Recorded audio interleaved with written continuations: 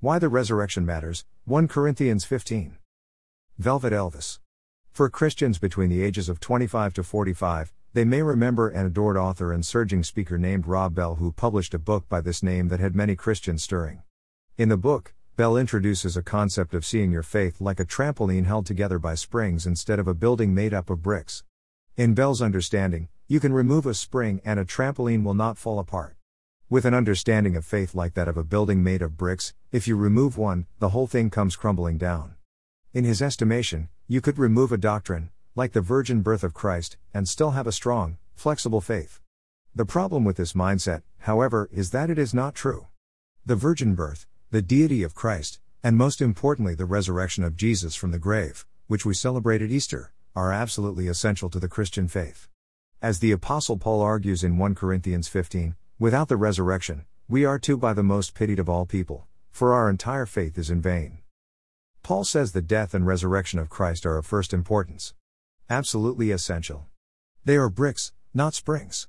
One of the primary reasons why the Greek philosophers in the city of Corinth denied the gospel was that they rejected the resurrection.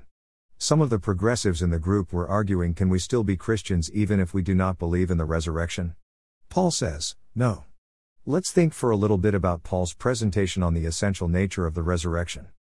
The resurrection is a historical event. 1 Corinthians 15 1-8. The eyewitness testimony, according to Paul, Peter, the 12 disciples, over 500 witnesses, likely on Mount Tabor, Jesus' brother James, all the apostles, likely the 72 disciples Jesus sent out in teams of 2 in Luke 10:1, each experienced multiple encounters with the risen Christ.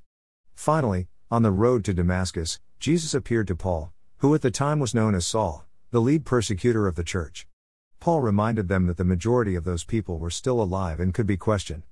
If this were a hoax or a myth, it would have been quickly quashed by anyone who did the slightest amount of investigative work. One historian put it this way: what gives a special authority to the list of witnesses as historical evidence is the reference to most of the 500 brethren being still alive. St. Paul says in effect, if you do not believe me, you can ask them. Such a statement in an admittedly genuine letter written within 30 years of the event is almost as strong evidence as one could hope to get for something that happened nearly 2,000 years ago. Dr. Edwin M. Yamauchi. But, what if? What if the resurrection was definitively proven to be a hoax? Paul's conclusion is basically this: it's over. Let's go home. Here is why. If there is no resurrection. 1 Corinthians 15:14-19:1. Our faith is in vain. 1 Corinthians 15:14. Jesus is more than a martyr who inspires us to live better lives. He is a Savior who delivers us from death to life. Jesus did not come to make bad people good, he came to make dead people alive. 2. Our faith is futile. 1 Corinthians 15:17. In the resurrection, Christ defeated the two greatest problems that mankind has ever faced: sin and death. On the cross, Jesus defeated sin. Through the resurrection, Jesus defeated death. 3. Our faith is pitiful. 1 Corinthians 15:19. Each of the apostles, except for John, was executed for proclaiming Jesus rose from the dead and is the Christ. Why would anyone endure hardship, humiliation, suffering, and even death if their faith is a fraud? This is why an atheist considers a Christian to be a pitiful fool.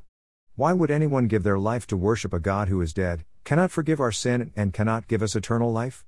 If Jesus is still dead, walk away. Leave Christianity behind. It's pointless. However, what if Jesus is risen? The logical conclusion can only be as Paul explains. If Jesus is risen. 1 Corinthians 15:20-22:1. We have forgiveness. 1 Corinthians 15:17-2. We have hope.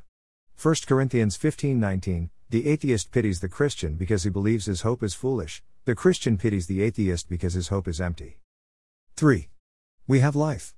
1 Corinthians 15:21-22. 4. We have victory. 1 Corinthians 15:54-57. The resurrection of Jesus means that your sin and your death have been defeated, once and for all.